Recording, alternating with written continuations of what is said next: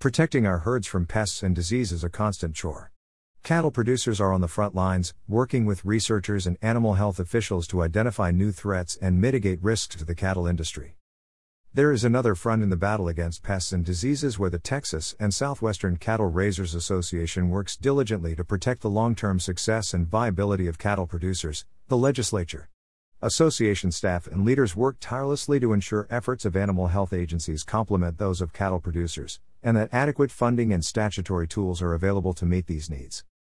During the recently concluded 87th Texas Legislature, the Texas and Southwestern Cattle Raisers Association advocated for such a priority after identifying a new issue related to Texas export-import facilities along the international border.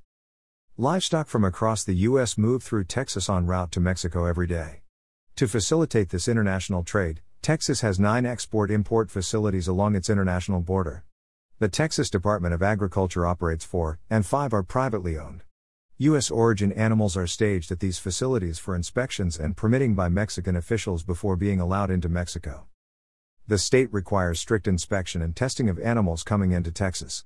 However, animals are not required to meet the same entry requirements if accompanied by a veterinary form and traveling directly to an export-import facility. If rejected for export by Mexican officials due to inadequate records, disease or pest concerns, there is a possibility an animal, or animals, could be moved somewhere in Texas without proper testing and treatment.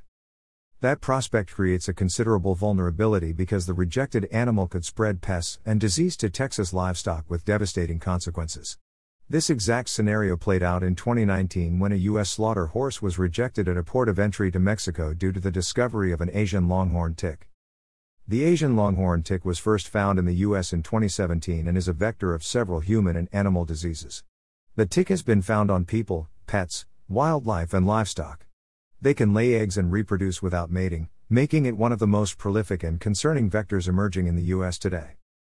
Due to the presence of one tick, Mexico placed a temporary ban on the importation of U.S. origin livestock and continues to impose additional external parasite treatment on imported animals. Worse, the infested horse was released on a property in Waco without notification to officials at the Texas Animal Health Commission or implementation of proper disease mitigation protocols. Texas officials only learned of the issue because of Mexico's temporary importation ban.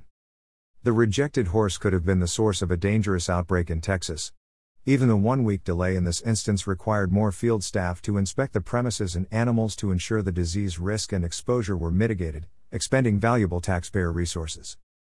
To prevent such threats in the future, the Texas and Southwestern Cattle Raisers Association worked with Representative Mary E. Gonzalez, D. Clint, to file HB 1958 requiring that Texas Animal Health Commission officials be notified when animals are rejected for export at these facilities and allow them to take whatever action necessary to mitigate the potential spread of pests or diseases to Texas livestock.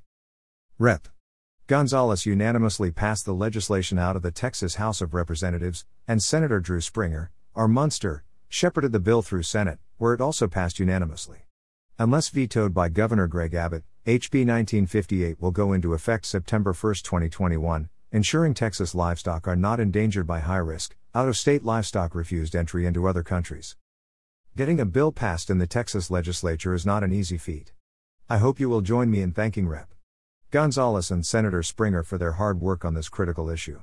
Thanks to their dedication, Texas cattle producers can rest a little easier knowing their herds and livelihoods will be protected from pests and diseases.